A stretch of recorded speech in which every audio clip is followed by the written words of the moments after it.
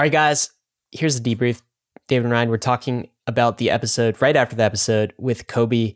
Cool episode, David. You know what? I want to dive right to the heart of it because I think this was the crux of the, not the disagreement, but our differences in investment style and philosophy was probably this. Cobie seems to think that it is far more common for networks, layer one networks in particular, but maybe other things, to move across the spectrum of centralization and then to become more decentralized over time. I think you and I probably think that is a bit more rare.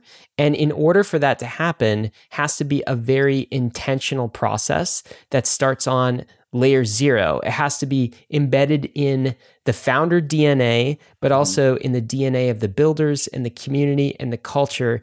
It's not just going to happen on its own because it's hard, because it involves accepting a number of trade-offs that few people are willing to make. And some of those trade-offs aren't short-term profit maximization trade-offs. That's how I'd probably articulate our take on it. What are your thoughts on that whole debate as you're reflecting post the podcast? Yeah, going into this, I kind of thought that Cobie was a nihilist, and I still kind of think he is. But when he makes the assumption that things will just, if they work in crypto, will ultimately end in a decentralized way, that assumption I think is really optimistic, maybe naively so. But like he's kind of just assuming that there's a positive decentralized outcome at the end of this whole crypto thing. It was also interesting for him to say like, oh yeah, the chain that we're using in 2050, maybe it's not even born yet. Like maybe it's just not Bitcoin, not Ethereum, not Solana, not Avalanche, not anything. It could be just brand new, and maybe that's a future chain. I kind of think that a lot of the chains that exist today are the ones that we will be seeing in the long term, and that's why you and I think that this really matters right here, right now. Because if these things don't decentralize pretty damn soon, then that impacts everything down the line.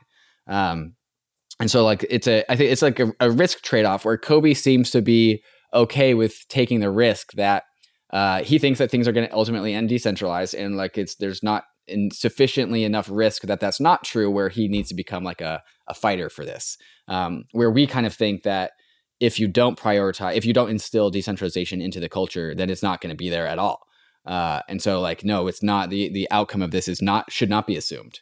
But the differences between us are also not that big at the end of the day, I would say. Yeah, I totally agree. I don't think the differences are that big, but I want to jump on that point. So I guess another counter to what Cobie was saying is basically like, are you sure you're not just saying that because it's a more profitable position to trade on? To be like all aboard this centralization narrative in the short run? That's kind of what I wanted to ask. And I don't just ask that of Cobie. I actually think he does have, good intentions. But of course, one of those intentions is to succeed from a trading perspective and succeed every single year, right? It's like you want to make the best possible trades in a given year. And so I wonder if part of this is like post-rationalization of that as well. It's like it was more profitable to not factor in decentralization. Therefore, I made that as a trade, and now I'm kind of going to justify that by saying everything decentralizes over time, right? It's like, and if that's the case, like if you really are a profit maximalist, you're just making this for a trade. I get it, okay? But I do think it's naive to say that everything decentralizes over time, or most things do, or that most people in crypto actually have good intentions. I actually think a lot of people in crypto, from a builder's perspective, don't care enough about these things, as much as they should. And I think there are a lot of people in crypto who are just in for like the quick path, the short-term sort of cycle, and they don't care as much about the long run. So I would just push back on that a little bit and just ask whether that's just not profit maximalization speaking, or whether that's a real thesis that you can actually like test and you see this play out. Because I think it's been more rare in my experience in crypto. Like what let's take the layer ones. Which layer one has become actually more decentralized over time, aside from Bitcoin, from a distribution perspective, you could say, and even that in some areas has become more centralized. Like mining, for example, you could definitely argue that's been a centralization vector and kind of a weakness. And Ethereum, which has been very intentional about its decentralization, but also falls prey to centralization. Like MEV is still a massive problem on Ethereum and kind of unresolved by the entire crypto industry. And that's a centralization vector. Or staking, we don't fully know how that's going to shake out. It's like, if you just leave things to their own gravity, they become centralized in almost every case. And I just don't see very many exceptions to that role without intentional communities. Yeah, I mean, obviously, I agree with you. I think decentralization is a conscious choice. There are centralizing forces, and then there are decentralizing forces. Except the decentralizing forces are hard, and the centralizing forces are like centralizing forces are just water flowing downhill. Well, you've also called it a political choice, which I think is a good insight. Like decentralization being a political choice, because that's it. You're making a choice as to where you put the power in the network, right? And like power centralizes, doesn't it? Yeah, and throughout human history, yeah, certainly. And so, I like, again, it goes back to Cobie has a really optimistic view of humans and the networks that comprise humans. If he thinks that just because it's in Web3, it naturally decentralizes over time. If that was true, I'll take a break in that case. I hope to God that that's true, because then we don't have to fight for this so goddamn hard. You don't have to worry about it. And that was his point, where he's just very zen about it. And what do you think about this other thing is he doesn't think that there's very much he as an individual can do about that. So even if, I guess the second point, for him is like, even if I care about decentralization, which he says he does, there's not a lot I can actually as an individual do about it. What do you think about that? Yeah, again, I think that's the big difference between Bankless and Up Only, or between you and me and Cobie. I think that you have to assume that you can influence the course of history. Like, we've seen it. We've seen individuals influence history before this. Why are we assuming that we all of a sudden just can't do this now? Like, especially in the world, like, we know that like influencers in crypto get targeted based off of how they use their influence. Like that's a big public question in cryptos. Like, are the influencers being good or are they being bad? And I think that's coming from an assumption that the influencers actually do change things. Maybe Cobie would say that they only change things on the medium term at best, and only really in the short term, not in the long term. Maybe Cobie says that over the long term, again, it's just the things are going to play out the way that they play out. But like, again, my big critique of Cobie is like the two things that we've talked about in this debrief so far is that Cobie thinks that we end up in decentralization, we end up decentralized. And then he also thinks that he doesn't really have any power to sway. Both of those two things are saying that like, well, I don't have any responsibility here. Like, that's the nihilist piece. I don't have any role to play here. there's nothing I can do. And like, right. Yeah, that's the nihilist piece where I don't, like, you and I decline to take that position. We're like, well, no, there are long-term consequences to the choices we make right now. And the choices we make have massive outsized implications 10, 15, 20 years down the line. And so we have to fight for those the hardest right now while these things are getting adopted. The other thing is, I feel like what I've done, at least, I don't know about you, David, but I've wrapped that into some of my purpose as well. Mm-hmm. Like my, purpose in life. Like, what am I doing? Like, why am I in crypto doing this Bankless thing?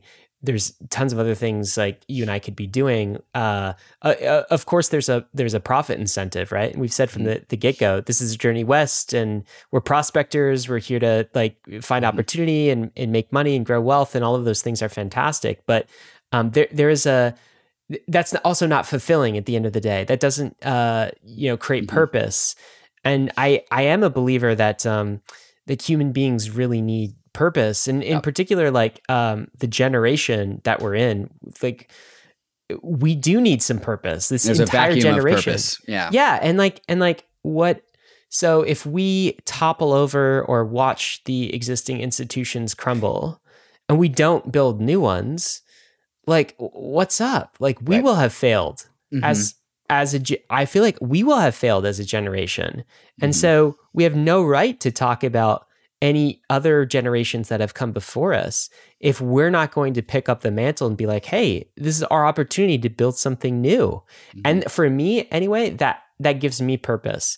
And that's probably why I don't have the proclivity, neither the talent, to be like a trader, right? It's like, I'm just like, hey, what's the thing that's going to happen long term? And how can we make that thing the eventual outcome? What do I actually believe in? So it's like Bankless has this mix of, it's not necessarily profit maximalization, right? It's like this mix of like values plus opportunity long term. But it's not just squarely in the moment, like profit maximalization. And for me anyways, I found that fulfilling, and it helps me stay in crypto longer. I feel like if I was just a trader, there'd be a certain point where I'd be like, oh, okay, hit this number, I'm out, see you later. Like I would be on the beach. Thanks, crypto, to be honest. peace. Yeah, like I'm not doing this anymore.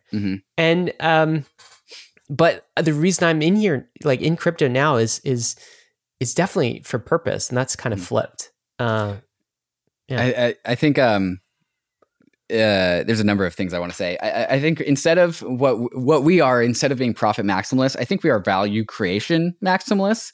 We think that decentralized platforms will create the most amount of value over the long term, which is it's a profit maximalist of a different flavor. Like it's not profit for ourselves, it's profit for all of humans. Like and we talked about infinite games. Like the goal of crypto is to always be the game, right? And I wrote about this in the Bankless's Layer Zero technology article, where like the goal of humans is to create social systems that don't result in jubilees, like where we don't have to take steps backwards. Just forgive debt, that kind of thing. Right, exactly. Where we just have to tear down the system and create a new one because it broke. And so like the goal of crypto is to be sustainable for the longest amount of time possible before some new system comes and breaks it. And so that long-term thinking, how long can we play this game and how can we maximize the length of the game, is the way that crypto produces the most amount of value for the most amount of people over the longest amount of time, which is profit maximalism, but it's profit maximalism for everyone rather than the individual. It's the we all gonna make it stance rather than just like, oh, I'm gonna make it and then I'm gonna be out. Yeah, I think that's right. But I also think that like part of the reason this episode was great is because like I do think it's good to challenge existing models of things, right? And there is an Achilles heel for the sort of like purpose that you and I were just talking about. And that Achilles heel can be like a religiosity, like almost like a fervor of saying like, okay. People have called us self-righteous douchebags lately. Self-righteous douchebaggery, right? Is like you're indignant. You're like you're out of touch, and you are moralizing things that shouldn't be moralized, right? By the way, I saw a lot of people do this in COVID, for example. All sorts of things became like moralized. Are you wearing a mask? Are you not wearing a mask? Right. Lots of things. And some of that becomes very unhealthy because at the end of the day, if we don't stick to the right core values and we start moralizing the wrong thing. And like Cobie's example, I felt like this was a straw man because you and I never do this. Like, I don't think, at least I hope we don't. We've never hit users over the head and been like, you should be paying $20 for an Ethereum transaction rather than going to Avalanche or Solana. Right. Like we've never done that. But I do feel like there's the straw man version of that where like, yeah, Bankless guys say, it's unholy to be on, other chains. And like, we don't do that. But if we started to do that, or to the extent that we close our minds and become disconnected from the real values of inclusivity, openness, decentralization that actually make this possible, and the extent that we just get caught up on these like fringe religious things, we lose sight. Like this is very much to me what happened to the Bitcoin maximalist community. They totally lost the plot, right? It's like they lost the plot of why they're here, why Bitcoin is important. Yeah. They bit their own tail. Yeah, they bit their own tail, and they became hollowed out, right? And he's right, though. That could happen to someone like to us, right? That could happen to the Bankless thesis, where we just so. I think it's important to guard against that. And this is why I was back to like, oh, there's a yin and the yangs, right? I'm glad somebody like Cobie exists to, call us on that or check our assumptions on that. Like, I don't accept everything that he's saying, but it's good to have that sort of check on our thinking. And that for me was a valuable part of this conversation with him.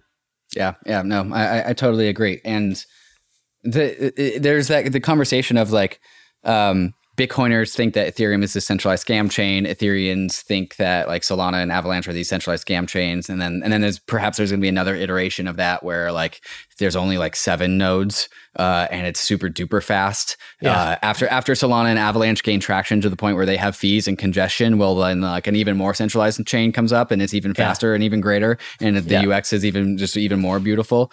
At some point, again, I'll reiterate this. I think Cobie even mentioned this. At some point, somebody's got to be right.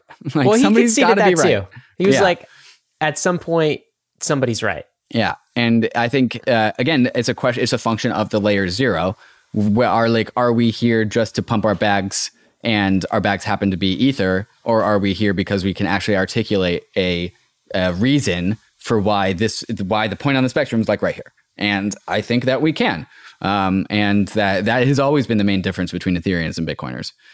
Yeah, I do feel like it remains the case that if I saw something like Ethereum, that, different than Ethereum, right? Mm-hmm. But like that was better from a decentralization perspective, better from these are the values that, I want to see in the world and I believe in. And like also decentralization is a thesis too. I mean, we've talked about the whole modular blockchain thesis, which hinges upon decentralization, really, right? That's how you scale these social systems. Scales through decentralization. Yeah, if there was an ETH killer or something else, call it whatever you want, that did those things, I would totally trade my ETH for that, right? Mm-hmm. And I'd make that calculated bet, and I'd be very excited about those ecosystems. It's just, I'm not seeing a lot of that in today's environment. And I like one thing that you said during the episode was like, maybe it's just kind of a waiting game, right? So let's say Cobie's right. All right. So Solana, these other chains start to become more decentralized over time. All right. It's like, well, at that point, we start caring about them more. Right. And it's like, until then, it's kind of like, you gotta show me, man. Yeah, you gotta prove it. Yeah, you don't just get to waltz into the Bankless content calendar before you're decentralized. Well, I just mean and even that. I mean, I don't want that to sound like, but it's important, I think, and we think it's very important. And yeah, what did you think of this though? The character alignment episode, that was pretty funny. It's like, I guess that's going to be pretty spicy. Crypto Twitter is going to talk about that one. Well, let's talk about Bankless first. So he put Bankless as lawful good, like goody two shoes. Do you think that's right? Yeah, a little bit. It's probably sure. Right. Yeah. Were you like a goody two shoes in school? Were you like? Not really. I was a solid B student. Didn't really cause any trouble, but didn't really refrain from making it either. I feel like I'm a bit more towards the neutral, because I think that lawful, if back to one thing he said, which was right. I think if you're really lawful, you're not even in crypto, man. Right. Yes. You're doing it. You're a Wall Street trader. Well, what are the laws? Like, because are they social laws? Because laws are supposed to reflect social values. There you go. And that's so like, are we talking about nation state laws, like, written down in the book somewhere? Or are we talking about just like, are we violating social norms? Oh, that's a good question. I don't know what lawful means. I don't think Bankless violates social norms.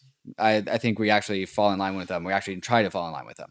That's probably true. Yeah. So lawful in this case doesn't mean authoritarian. It just means like you play by the playbook that everyone else plays by. Yes, and you think that there is some foundation, right, to all of this, right? Yeah. It's not just what did you say, leaf in the wind kind of thing? A leaf on the wind, yeah. Mm-hmm. Yeah, absolutely. Mm-hmm. Well, so okay, what another insight or another question I would have for you? So he said that crypto, how he's succeeded in crypto and lasted this long is two things. Curiosity and skepticism is the first. And then the second is luck. I don't know if either of those two spoke to you, but what do you think of either of them? Curiosity and skepticism and luck. Do you think that these are like really, why people are in crypto and how they last? Curiosity, definitely. That's something I've experienced all around me. Everyone that I know who is into crypto is just intellectually curious. they just like to learn things. Like how else can you get to know what crypto is if you don't like to learn things? Like how else are you going to go down the rabbit hole? Like that's what it means to go down the rabbit hole. Like, oh, I like to learn stuff, therefore I go down the rabbit hole. So yeah. you got to be curious. Like you have to be like, oh, there's a link that's to some article that somebody wrote. Like I'll click on it and read it, even though I didn't know it existed 2 seconds ago. It's the number one. I think it's the thing that everyone in crypto has in common. Like we're all curious at this stage in the game. Mm-hmm. What do you think of the next one? Skepticism. I kind of had a hard time trying to figure out what he meant by that because like to my mistake was not skeptical enough in 2017 with ICOs. Like, oh, this one's going to change the world. Oh, this one's going to, all these things are going to change the world. I think that's what he means though, right? It's like the people who aren't skeptical enough just get washed out, right? And you didn't get washed out. You stayed. I didn't get washed out. Yeah. But a lot of people who do that journey are like not skeptical at all. And then they get torched. Maybe that's what he means. Maybe. Yeah. But I generally, like when people tell me something, I generally believe them. Like kind of a trusting individual. And like maybe that's not the right like property or characteristic to have inside of crypto. And then he also said luck. And I think you can replace luck with conviction too. Like some people, like he said that like he got into crypto and he immediately had like a big win. And like that's very addicting, right? Like they used like that's your first hit of dopamine, like, and you only want more, and that's what keeps you going. But also what keeps you going is like you can just play the long game and like not try to trade your way into luck and just like, well, like it's a waiting game. I'll just buy the crypto monies until they're the new monies of the world, and so conviction can keep you going. Yeah, I think conviction is the thing you need once you're here, for sure. Yeah. And conviction is not something that somebody can give you. It's something you earn, right? It's like fitness, man. It's like having a fit body.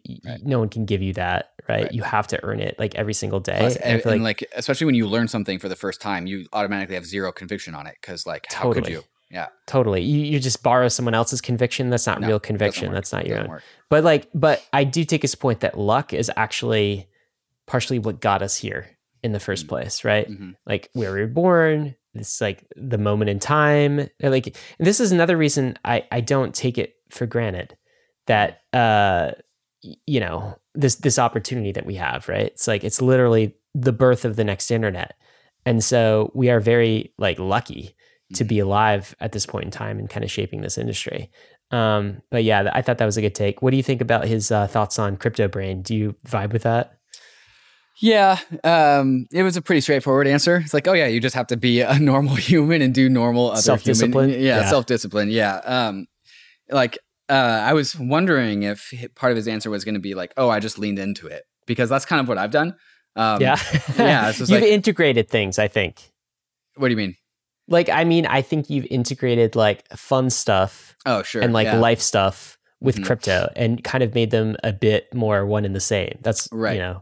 You think that's true? Yeah, totally. And then so like, and it's just a matter of just like, do you want to just have a completely crypto dominated life? And I'm not sure what percentage of people in crypto want to say yes to that question. It sounds like Cobie says no. Like he says he only spends 3 days on crypto these days. But like I'm down to spend like 8 for some goddamn reason. do you think that might be one of those things where no one can give you the right answer? It's like you got to figure out what works for you. It's kind of like a nutrition plan. It's kind of a personal question. Yeah. Right. Like, what is your disposition and how do you deal with it? That was good, man. I feel like we left that podcast in a good place too. Was there some beef? So I haven't had much interaction with Cobie on crypto Twitter, but I think you've had it a little bit more. Was there some beef between Bankless and Cobie, or what do you think? Yeah, for some goddamn reason. We had the Top Signal show for a while, which was like a crypto entertainment show where we would just like play games and make jokes and just like crack up and have a good time. And like I think he felt like that we were treading into up only territory. And so like we were stepping on his toes for a little bit. And then it's also easy to jab at us on Twitter when you're just like, oh, it's just like a fucking tokenized podcast. Like who the hell are they? Talking about like the Bankless DAO and like the Bankless DAO. Yeah, we issued the Bankless DAO. And like when we did do that, he retweeted that. Did they just like tokenize a podcast? Like what the fuck? And like, yeah, if you just take that at face value, like what the fuck, but then like you actually can go into the Bankless DAO Discord and be like, oh, there's actually a ton of energy here. There's actually something completely different. It has nothing to do with the podcast. But yeah, it's just like, it's easy. And he's really good at cracking jokes, especially on Twitter. And it's one of those things where like, yeah, there was a little bit of beef. There was a little back and forth spats. For some reason, like he kind of didn't let it go. And that's kind of when it went from like fun to joking to actually kind of real. But like we didn't really bring it up this time because I think both of us know that like it just doesn't matter. Yeah, I guess takeaways from that show is like it doesn't appear like there's any beef. I think he's got a lot of respect for us. I think we have a lot of respect for him. Certainly. I don't think he's the nihilist I thought he was. Correct. But he's got some elements, and I think he's definitely more profit maximalization side of things. He's also more on the narrative trader side versus like fundamentals. So it's healthy to have that difference in the ecosystem, and it's a good check on our narratives and our values. So it's crypto barbell podcast. Yeah, exactly. Barbell podcast. Exactly. Both sides. He's also hilarious and a lot of fun. He's fucking like hilarious. A really good conversation. So we hope you enjoyed it, guys. I think that's the end of the debrief. We'll catch you later. Bye, everyone.